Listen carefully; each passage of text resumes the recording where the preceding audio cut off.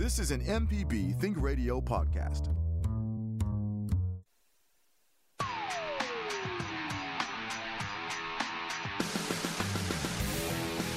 Welcome to AutoCorrect, helping you correct your auto problems. Our host is Coach Charlie Melton, ASE Certified Master Technician. I'm Liz Gill. Hello, Coach Charlie. Hello, how are you doing today? I am doing great. And folks, you know, we plan this show. I'm also the producer, and so sometimes I have an idea of what our show will be. Sometimes Coach has an idea of what our show will be, and it goes back and forth. This is a Coach planned show. He says, let's talk about drivability. And I said, great.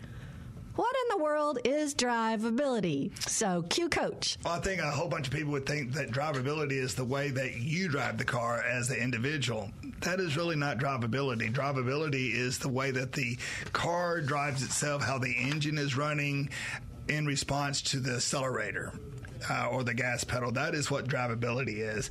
And you can really, there's a whole bunch of things that you can learn by the way that vehicle operates. Not how the driver operates, but how the vehicle operates.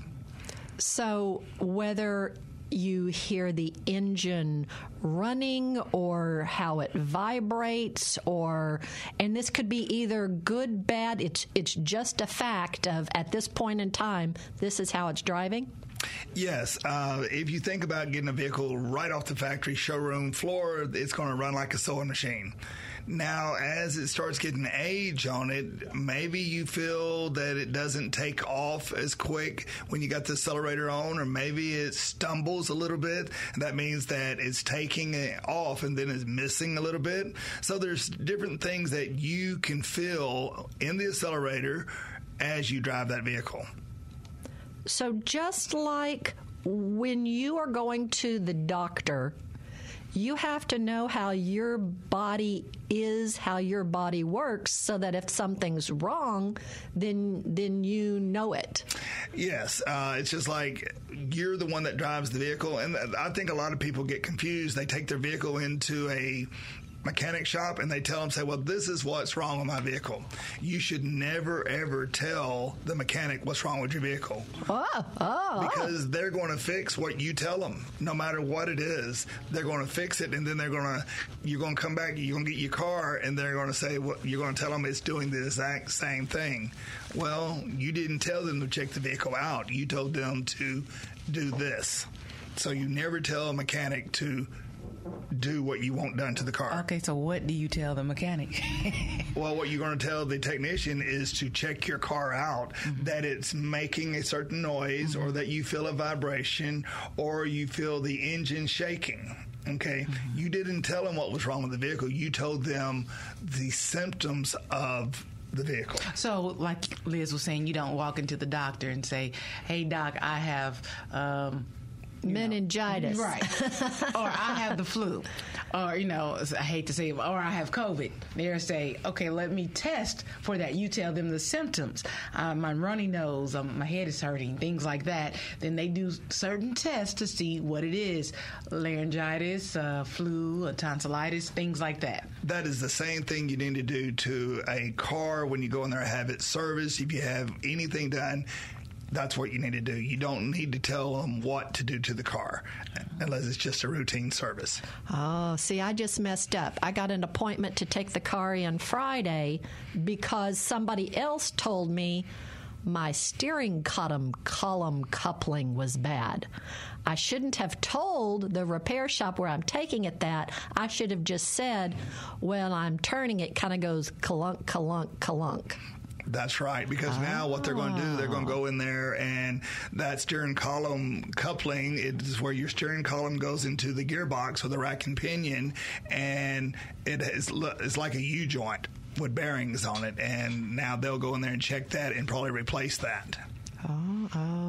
So a lot of times you get yourself, a customer or a consumer gets herself in trouble by telling what they think needs to be done. And I always told my students when I was teaching, don't ever deny the customer to tell you what's wrong with the vehicle, but make sure that you ask them, do you want me to check it out before I replace this part? Because otherwise, you're putting blinders on the mechanic. And there are some people, I'm making a little finger with my finger. There are some people who I want you to do what I say I want you to do, or some people who feel like they are know it all but can't do it all. So they will say, I want you to do A, B, X, and Y.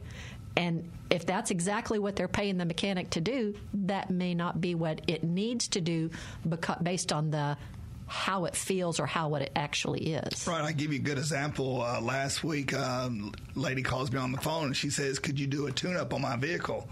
I said, sure. I said, what's it doing? She says, well, RPMs are going up when the engine takes off, and I'm really not going anywhere. And I told her, I said, well, that's probably not a tune-up problem. I said, that's probably a transmission problem. I said, but if you want me to, I will put some new plugs in it for you and see if that helps solves the problem. But most likely it's going to be a transmission problem.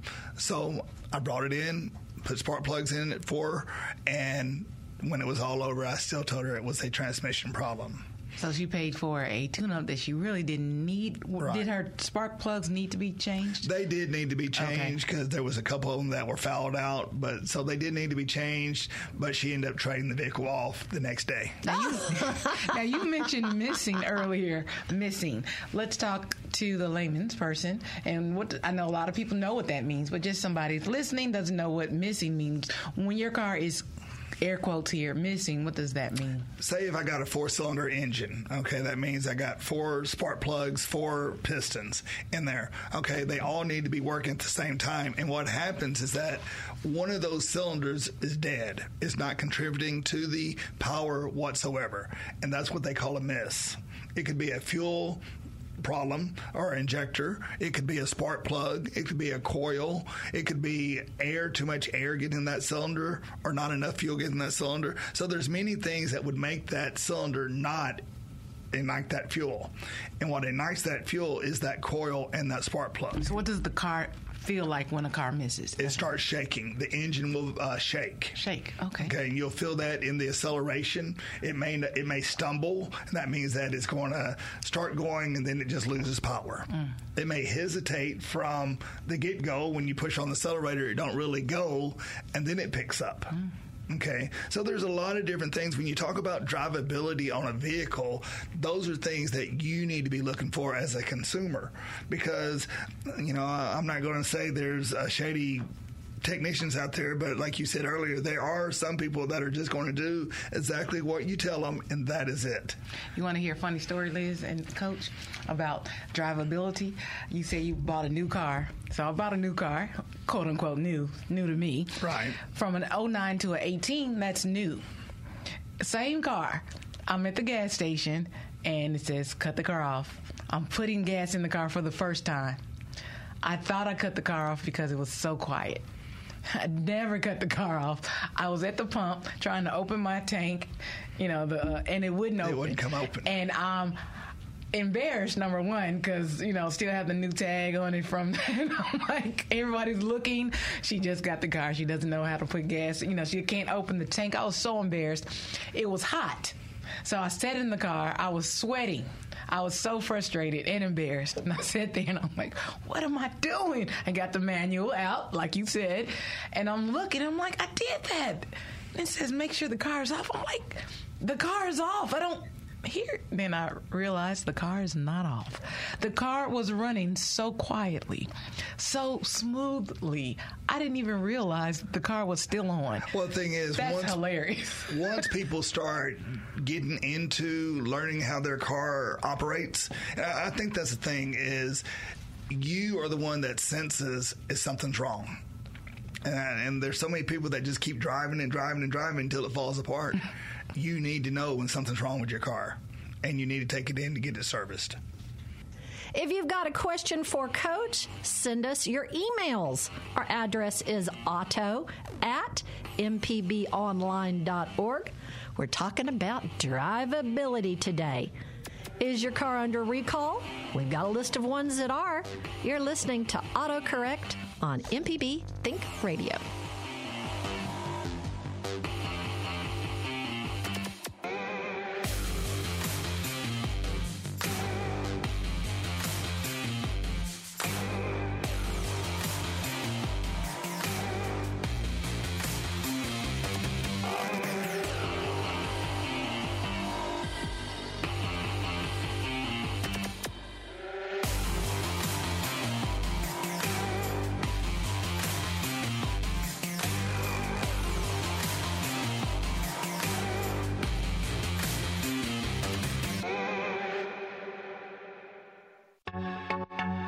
Hello, I'm Dr. Nancy Lottridge Anderson, president of New Perspectives, a fee-only financial advising firm and co-host of Money Talks. For over 10 years, Money Talks has been answering your personal financial questions and sharing knowledge about money management. Money Talks can be heard Tuesdays at 9 a.m. on MPB Think Radio. Podcasts can be found on our website, money.mpbonline.org, or on your smart device's podcasting platform.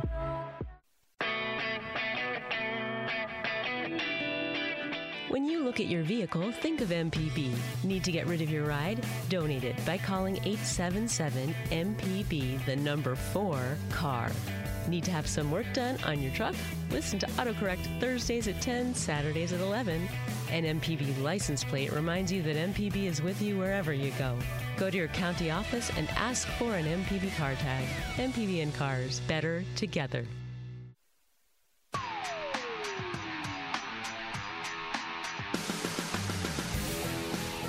You're listening to AutoCorrect with Coach Charlie Melton. I'm Liz Gill. If you want even more AutoCorrect, we hope that you'll find our podcast on all podcasting platforms for your smart devices.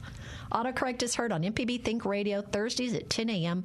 with a replay Saturdays at 11. Here's some recent recalls. Coach and Michelle, Mercedes-Benz are recalling some cars, SUVs, due to software affecting backup camera displays. Toyota and Lexus vehicles are being recalled for a software eroding its vehicle's stability control system. So you can find out if your particular make and model car has a past recall by going to the National Highway Traffic Safety Administration's website, NHTSA, NHTSA.gov/recall, and put in your VIN, or you can just find their Safer Car app. We're talking about drivability today. We're also taking your vehicle repair questions, and our email address is auto@mpbonline.org. Kevin has called in from Oxford. Kevin, what's up with you? We're glad you're going to be part of our show. What you got for Coach? All right. I got a 92 Toyota 4Runner. It's got a 6-cylinder engine, and I've got an intermittent problem with it. Sometimes it'll run smooth, and then sometimes you approach it, and it won't even crank. And it'll start missing and smoking and running really rough, and then a little bit later it'll smooth back out. I've had it into a few mechanics, and no one can seem to pinpoint what's wrong with it. What kind of smoke does it put out? What color is it? We'll say it's kind of a darker, not like super gray, maybe like a darker black smoke. Okay, so that sort of leads me in a direction that does it usually, and I call it loading up, and what it does, that means it's dumping fuel into the cylinders, more fuel than it can burn, and that's what it sounds like to me, that we have a fuel problem, that it's dumping excess fuel, because we have 3 types of smokes that we have in cars. White is water, blue is oil, and black is fuel. So if you know those 3 smokes, and that sort of leads you in the direction that you need to go due to what smokes are being put out. What I would do on this one is have the fuel pressure checked. You could go to a technician. They can put a fuel pressure tester on the fuel system and see how much pressure is going into those cylinders, especially being a 92. Okay. Yeah, I had that done. The last time I went in, they checked all the electrical stuff, and they said all that was good. He put a pressure gauge on the fuel rail, and he said it was about half of what it should be. Okay, so if it's about half what it should be, that means that you have a fuel problem. Most likely you're going to need a fuel pump in that vehicle, because you have the fuel pump coming up to the rail up there where the fuel goes into the engine, and you should have a fuel regulator on that rail. So coming from the fuel pump, you'll have a certain amount of pressure, and then on the other side of the regulator, you'll have a certain amount of pressure. With it running and with it not running. That's what I would have checked. Okay. So that fuel pump's in the tank. You have to drop the tank for that. Yes, sir. You'd have to drop the tank on that one. And if it could be a module type fuel pump that has the filter and all combined, and like I say, you may have a fuel filter on the rail or up there in the engine compartment. So you might want to look for a fuel filter and see if they've changed that, because sometimes that will change that fuel pressure. Okay, well, I changed the fuel filter about a year ago, and it's a big canister filter that's in the middle of the car. Right. Okay. Did it help the vehicle after that, or? No, it didn't help it. One of the other symptoms I wanted to mention is that this car, when you approach it to crank it, if it's going to crank, it'll crank in 1 second. But sometimes you get there and you won't crank at all, and you just try and try and try. And it's just weird that it happens sometimes and not others. Well, on certain vehicles, that fuel runs out of the lines and goes back down into the fuel tank itself. That could be a bypass fuel line system on that fuel system on that vehicle. Okay, well, sounds like I need to have the fuel pump looked into more. That's what it sounds like to me. Now, my vehicle also, the fuel gauge is not working, and I think it has a sending unit connected to the pump. Right. Yeah, that one does have a sending unit, so that must be a module type fuel pump. Would you just replace all of that at one time? It all replaces at one time. Okay. All right. Well, thanks for your help. You're so welcome. Thank you. Okay. Bye-bye. Wow, Kevin, he's keeping that 92 Toyota 4Runner. He's not giving up on that one. Well, Kevin, I just saw a 93 Toyota 4Runner. It was $12,500 for a 93. $12,000 for a 93.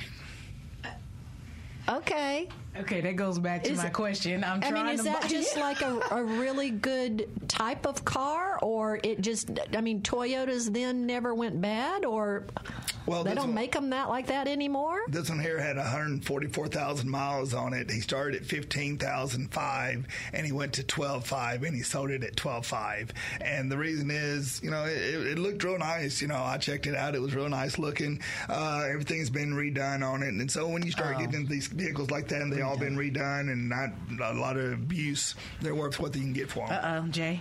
I was going to say, try to search any mid to late 1980s model Toyota pickup truck. You can't find them. And regardless of how many hundreds of thousands of miles on it, they start at like 15. Yes. Why? But if they're like, those things, number one, if you do your routine maintenance, those trucks will run forever. That's right. They don't stop. As long as you do the upkeep.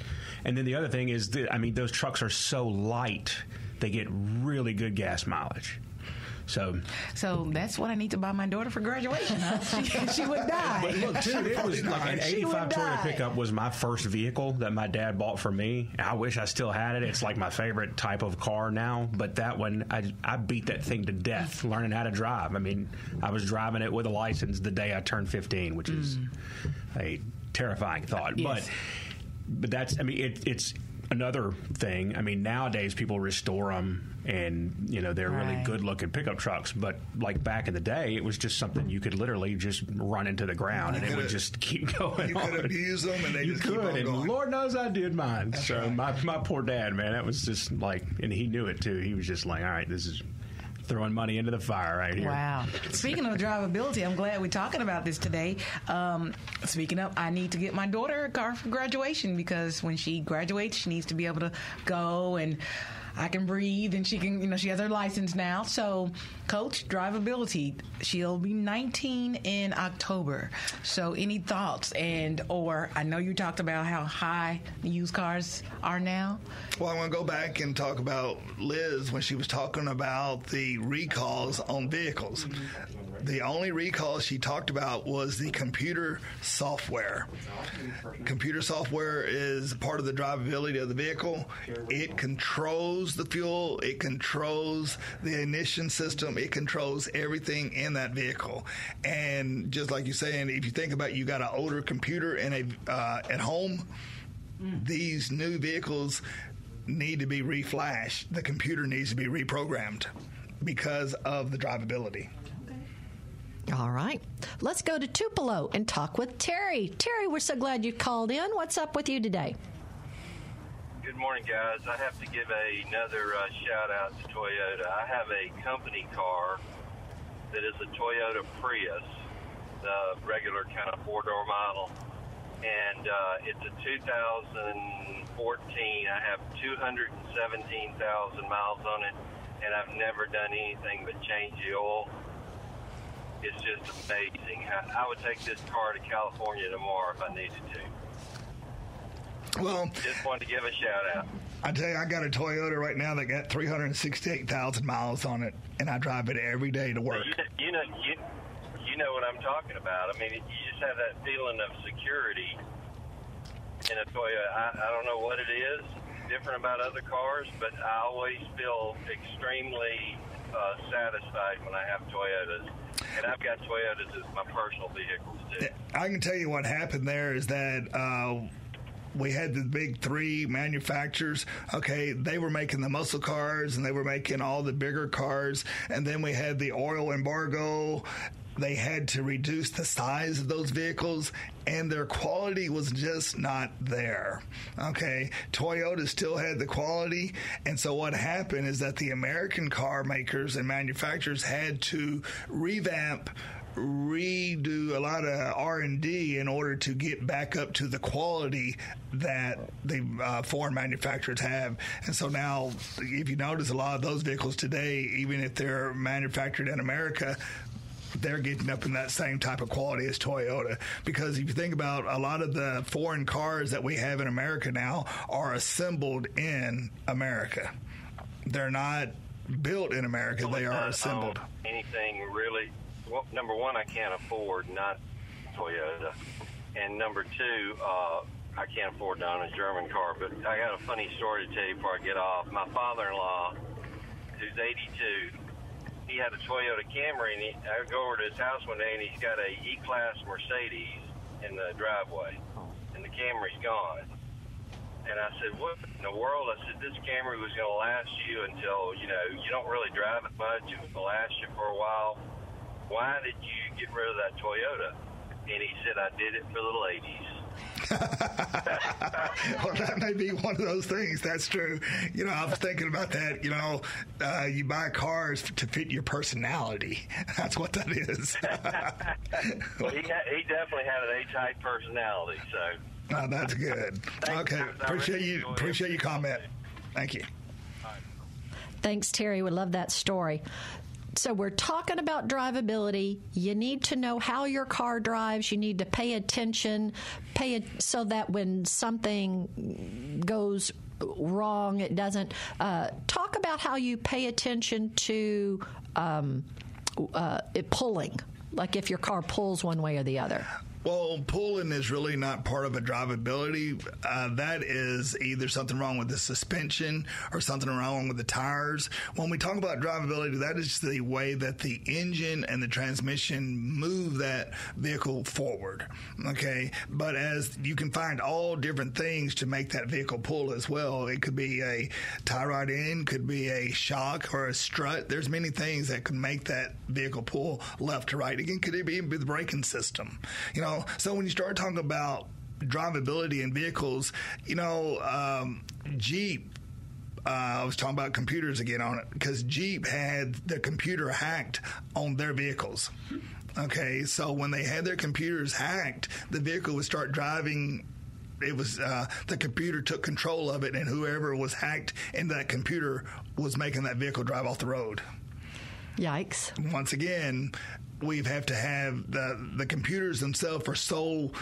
I think we got to find ways, and the manufacturers have found ways to keep people from coming in the back door of those computers in order to hack those. Because just think, if somebody is controlling that computer, well, they got your life in their hands because they're controlling the vehicle now.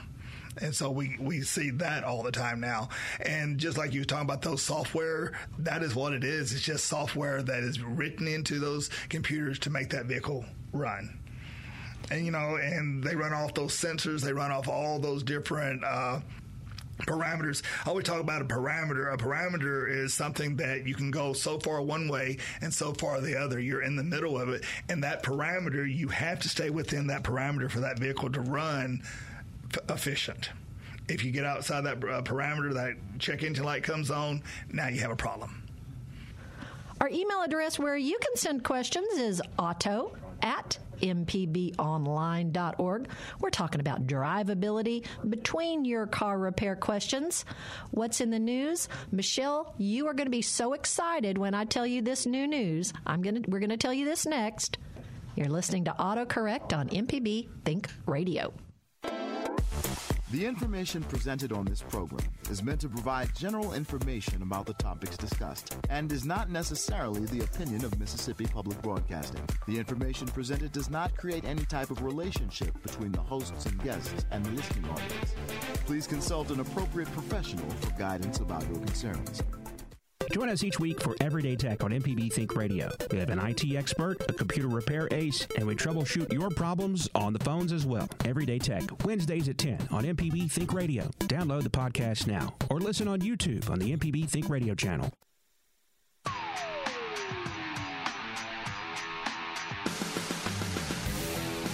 Thank you for listening to AutoCorrect on MPB Think Radio. Coach Charlie Melton, retired from Clinton High School's Automotive Technology program, is our expert host. I'm Liz Gill. I hope that you've downloaded our app for your smartphone, the MPB Public Media app. I love listening to MPB shows. We've got NPR shows on there. And hey, there is a support button where you can make a contribution to help support Mississippi Public Broadcasting. AutoCorrect is heard on MPB Think Radio Thursdays at 10 a.m. and a replay Saturdays at 11 a.m. So in the news, Michelle, this is what you're going to be liking to hear. Honda and Acura have expanded their certified pre-owned program to cars as old as 10 years. The older cars won't be labeled as certified pre-owned Hondas or Acuras. They're going to be called Honda True Used and Acura Precision Used.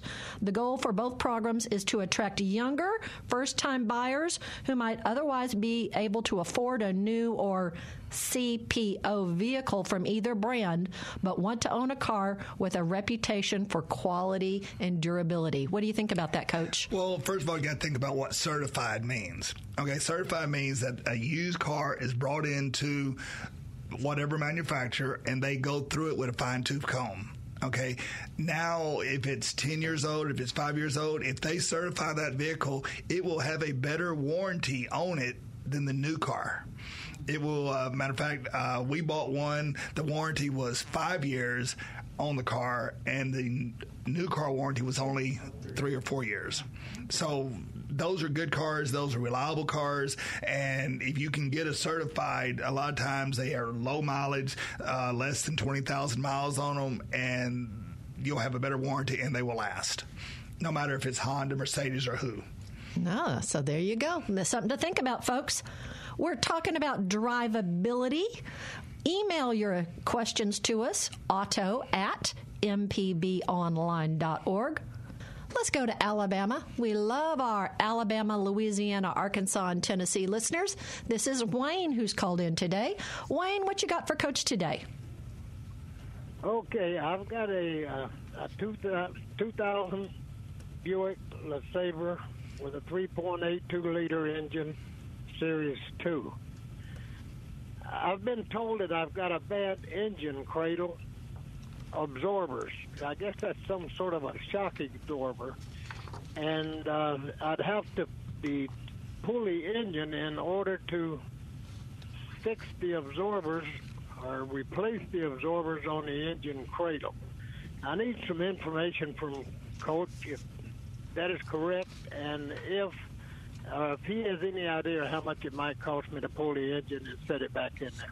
Well, I don't think you really have to pull the engine on it, because what it is, the cradle has, they're called bushings, not absorbers, they're called bushings, and what it does, it sets on bushings, their bolts go through them, and those bushings wear, and that means now the engine cradle itself can move left to right or front to rear. Okay, now the engine itself are set on motor mounts. Okay, and is this front-wheel drive vehicle, right? Or is this rear-wheel drive vehicle? Front-wheel drive. Okay, so so that's a front-wheel drive vehicle. That means that you have maybe 2 or 3 motor mounts on the engine and 2 on the transaxle. Okay, all those sit down on that cradle, okay, where the engine is sitting. Now, that cradle can be removed without removing the engine. Now, you would have to hold the engine up. Now, they do make tools that you can support the engine while you're working on the lower half of that. You know, now, if all your bushings are bad or your motor mounts are bad, usually the motor mounts go bad, not the cradle itself, unless it's wore. But I would check the motor mounts, and those can be replaced without removing the engine. They'll just jack the engine up, get it up high enough to remove the motor mount, and move it back down. I've changed the motor mount one time since I've had this car, and I've got 457,325 miles on it. And I was wondering about that, and I changed it about 200,000 miles. I changed those motor mounts in it. And you're absolutely correct. When I thought initially that it was brakes, and because it was pulling to the left or right when I braked, and then I put it on the rack, and the guy tells me that it's the engine cradle absorbers. Now he may have set bearings, and it's been a while since I did this, but he said the issue would be the engine cradle don't cost very much, but the issue would be the labor. So I was wondering about the labor on it. Well, the labor in order to take that whole cradle down, it's going to be an extensive job, but you don't have to remove the engine from the vehicle. All you're going to do is they make engine cradles that will support that engine in the air, in the car, where you can take that cradle out. Now, you got to understand all the different parts that connect to that cradle, and that is the reason why it's costing so much to take it out. You got to remove those parts that are supporting that cradle as well. Okay, now you have no idea what that would cost, I don't. No, sir. It's probably going to be several hours, so I would say probably an 8 to 10 hour job when it's all finished, and it's according to how much they charge an hour. So you could be looking $800 to $1,000. Yeah, I hate to give this car up. I drive it every week from up in Nashville, Tennessee, down to Gatman, Mississippi, or Amory, Mississippi. And that's why I've got so many miles on it. But I've serviced this car religiously. I bought it new in Florida when I lived there, and I've serviced it, and it's such a good car. I've got a new Chevrolet sitting in my garage, but I'll tell you what, I'd much rather drive this Buick. Well, I was thinking I'm trying to save it. Yeah, I was thinking about that Toyota that I said I had $368,000, but you got $457,000 on the Chevrolet. It's just the way that they make the cars. Sometimes you get a lemon, and sometimes you get a gem. Yeah, I do, and it's not a Chevrolet; it's a Buick, and that, for example, is a good ride, I think. Yeah, when I say Chevrolet, I'm just talking about General Motors itself. Yeah, really. So I appreciate the info. Thank you so much. Thank you very much, Wayne. Let's do an email real quick. This one is I have a 2015 Nissan Sentra SE. It's in good condition. It's been kept up to date with maintenance. Has about 130,000 miles and was bought new for a daughter during college. It's been driven from Mississippi to Las Vegas to Los Angeles and back to Mississippi. To me, it must be in some type of quality condition. It's a 4-cylinder with a CVT transmission. Recently, it has started to stutter from time to time during gear changing at the beginning into overdrive. What might be the cause, or is it a reason to be concerned? Well, we talked about transmissions the week before last, and on those automatic transmissions, you know, according to how long it's been since that fluid's been changed, that transmission fluid's been changed, and if there was any slipping going on, because that's what it sounds like, it's slipping going into gear to overdrive. That means that the transmission is not making a complete hookup, that is slipping a little bit. So I would check the transmission fluid in that particular vehicle and make sure that it's okay and that it's not burnt. I would smell it and make sure it don't smell like it's burnt.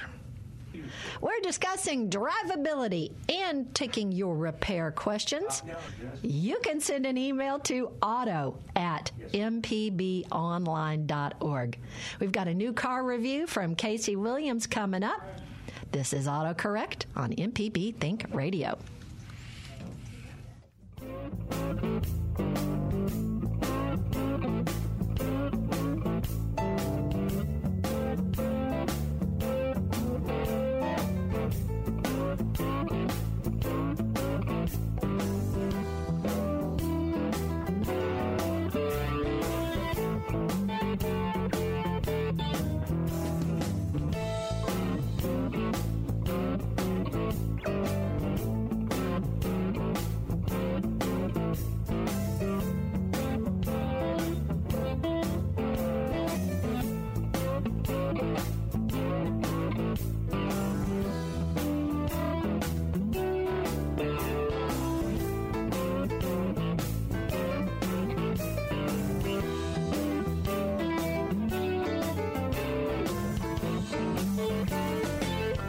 Here's a new car review from Casey Williams. It's Auto Casey on AutoCorrect. If bigger is better, you're really going to like the vehicle we have this week.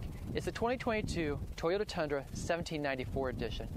And it really starts with bigger, bolder styling for 2022. Big chrome grille in the luxury package, LED headlamps, 20-inch wheels, and a bed with a power step that comes out automatically. Inside, also big. Big luxury with heated and ventilated seats in the front and the rear, automatic climate control. It's got a new 14-inch touchscreen, beautiful, looks like it came out of a Lexus, a 10-inch heads-up display, and all the safety systems you expect in a luxury car. Forward collision alert with auto brake, lane keep assist, lane tracing steering, rear cross-path detection. Under the hood, also big. A 3.5-liter twin-turbo V6 delivers 389 horsepower and still pretty decent gas mileage. 17 in the city, 22 miles per gallon on the highway.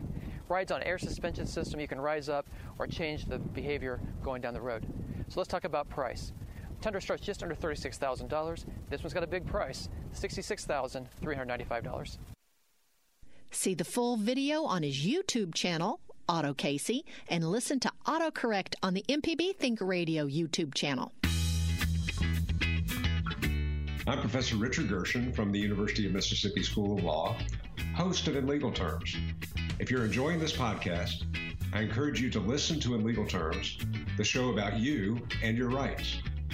We find interesting legal topics to bring to you and let you know how the law affects you. Find In Legal Terms on any podcasting platform on your smart device or on our website, inlegalterms.mpbonline.org.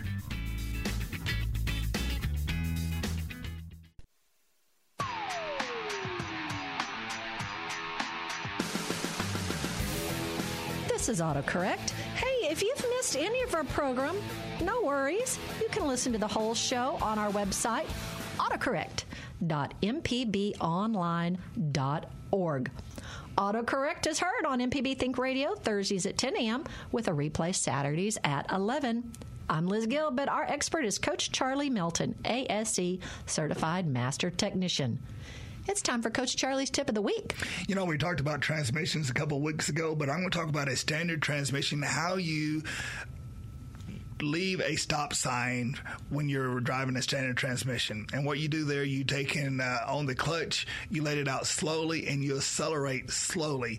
If you let it out too fast, the vehicle's going to die. You put too much gas on it, it's going to die. So remove the clutch pedal slowly and accelerate slowly, and to take off from a stop sign. I love standard manual transmissions. We unfortunately gave our car to our son, that has that. He loves it. I just think it's a not only a built-in anti-theft device. It's fun. Yes. It's a way to different people. What did you say before? Your car reflects your personality. Yes. And I first off, I like saving $1,000 right off the sticker price. Yes, for that standard transmission. And I like it. Just kind of gives me a sense of control. And my family lives in the mountains of Arkansas. So if you're driving from Hot Springs up to Russellville, and you're driving from Russellville up to, they changed the road, not to Fayetteville, but up to Harrison. Yes. You can just take those switchbacks, and it is fun. It is fun. I say it's too much work. So what does it say about me? I'm scared that you said that, but I did learn. My first car I drove and learned how to drive in was my dad's Toyota Tercel. And how many times did you kill that engine? A lot. And I think I told you guys I was in Vicksburg and going up hills and couldn't get up the hill, kept sliding back down. It was horrible, guys. I hate manual transmission cars. I am that person. Foot coordination. Maybe I don't have it. Well, and then it was magic. I got my first brand new car was, I think my dad would live vicariously through me. Mm-hmm. So my very first car was a 85 Subaru XT Coupe, which was kind of a sports car. Yes. And it was a manual, and it had a hill holder. So that, and then our what do we have? A Honda Civic also has a hill holder. That's the best invention ever. That's right. It prevents you from rolling back when you're on an upward incline in a manual. And that wasn't on all cars. No. It wasn't on my Toyota Tercel. It wasn't on mine either. Oh my gosh, I forgot. We've got calls. Yes. Let's go to Kosciuszko. TJ, thank you so much while I just kind of blather on. We're so glad you've called in to talk to Coach. What's your comment or question? Yeah, this is TJ. Yeah, TJ, we're glad you've called in. What's up? Yeah, I got an old-timer's comment, and the coach will probably appreciate this, but with high gas prices and, the way cars are today and the way it used to be, everything happened because of one thing. The fuel companies, the oil companies stopped making wolf gas. And I wonder if Coach remembers wolf gas. Nah, I don't think I remember wolf gas. Explain that one to me. That's when you get $2 wolf. $2 wolf of gas, that's it. Hey, you could go a long ways on that, too. Yeah. That's when they pumped your gas for you. You drove up and say, give me $1.75, wolf. There is still a place in Jackson, Mississippi that pumps gas off Woodrow Wilson. There's a Gulf station that pumps gas for you, and that's the only one I've seen in all of the Mississippi lately. Awesome. There's maybe still one in Carthage, Mississippi, on Highway 35. There ain't many of it, so hey, we're gonna get $100 worth of gas now. That's right. You get the wolf gas. Yeah, if you got a lot of money. That's right. Thank you, buddy. Thanks, TJ. Let's go to Gulfport and speak with Rebecca. Rebecca, we're glad you've called in. What's your comment or question? I got a question. My mechanic and I are in a quandary. I've got a 2014 Honda Odyssey Elite, and about a month ago it told me to tighten my gas cap, put a brand new gas cap on it. Next thing I know, it's saying check the emission system. They have pressure tested this thing 4 times. They've smoke tested it. We've replaced the purge valve. We've replaced the vent. It's still coming up telling me to check the emission system. And I'm wondering if the sensor is faulty and which sensor it might be.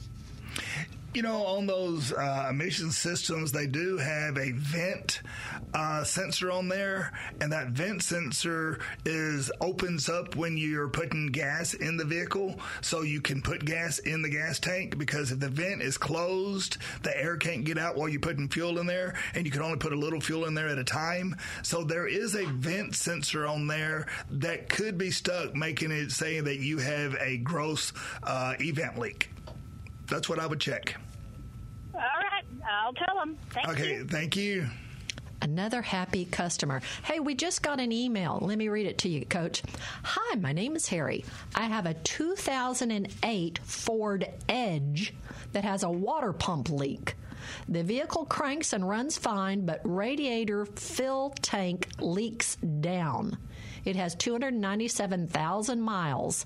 My question is how to know if water pump is worth fixing. I hear it's pretty labor intensive, so I guess it will be costly. Well, the water pumps are on the front of that vehicle. If it's not behind the timing belt, it's not going to cost too much. But if it is behind the timing belt, it may cost about $400 to replace that water pump. And while you're in there, you'd go ahead and replace the timing belt as well, because that's what they do now. But if the vehicle's still driving well with 200 and some odd thousand miles on it, and you want to take and put $400 in it for a water pump, I would just keep doing it and put that water pump in there and keep on going. All right. There you go, Renard. That's your email. Let's do this other email.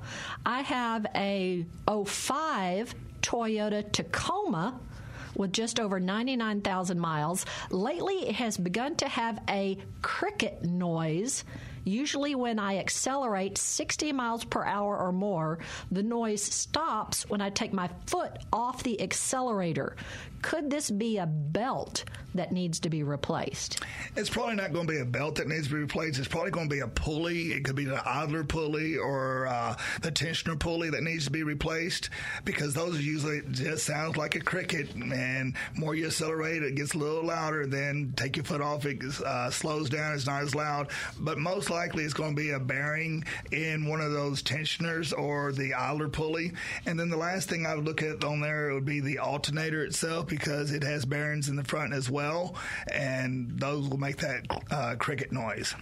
And we have about 1 minute left, and oh my gosh, Michelle, the takeaway for this is never tell the mechanic what to do to your vehicle. That's right. Like just show up, right? And tell them what it's doing. Yes.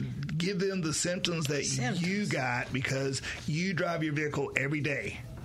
You know it. That technician does not know exactly what you're hearing.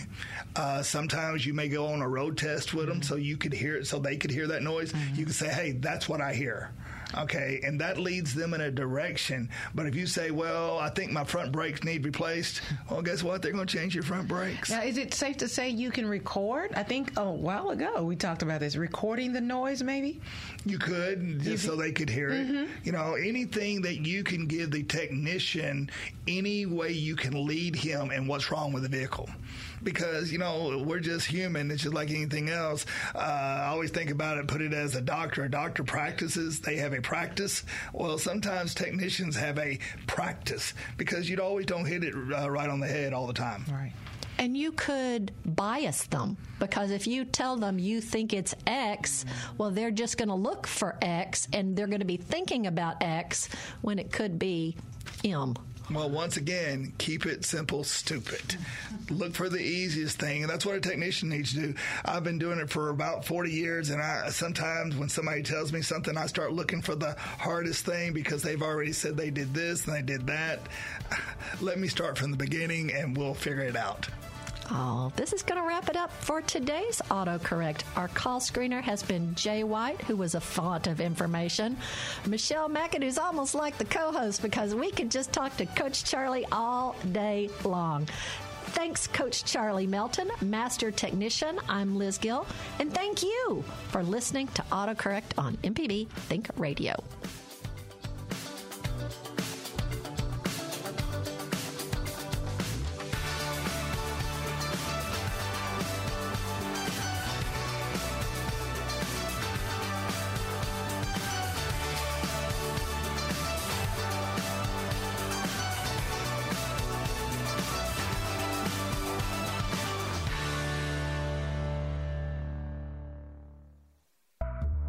This is an MPB Think Radio podcast.